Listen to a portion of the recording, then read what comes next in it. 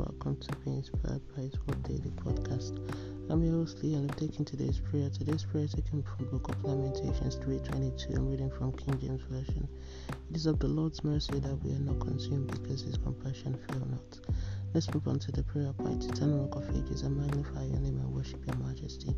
King of Kings, thank you for this amazing and grace of life. Lord, thank you for forgiveness of sin and your blood shed for my salvation. Lord, thank you for being my ever-present help. Lord, thank you for your mercy upon me and your everlasting compassion for my life. Lord, thank you for your new doors of opportunity you've opened unto me.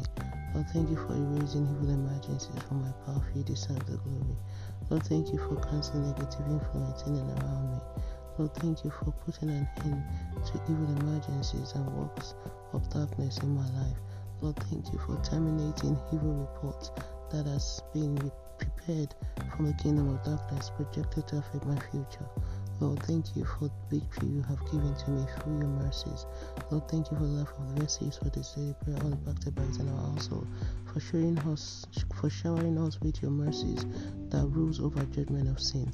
Thank you, Abba Father, for answer prayers in Jesus' name. Let's move on to daily confession. Sin shall not have dominion over me.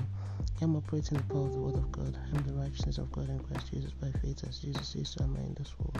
The mercies of God surround my life daily.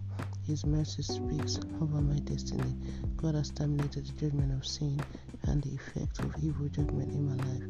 His grace has removed all disgrace, and I have been promoted to the height of destiny fulfillment in Jesus' name.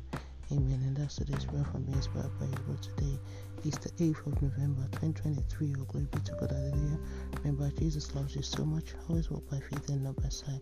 Don't forget to be a blessing to someone by sharing this and tuning in tomorrow for another wonderful time of prayer to the glory of God by His grace. Have a wonderful day. God bless you. Jesus is coming back very soon.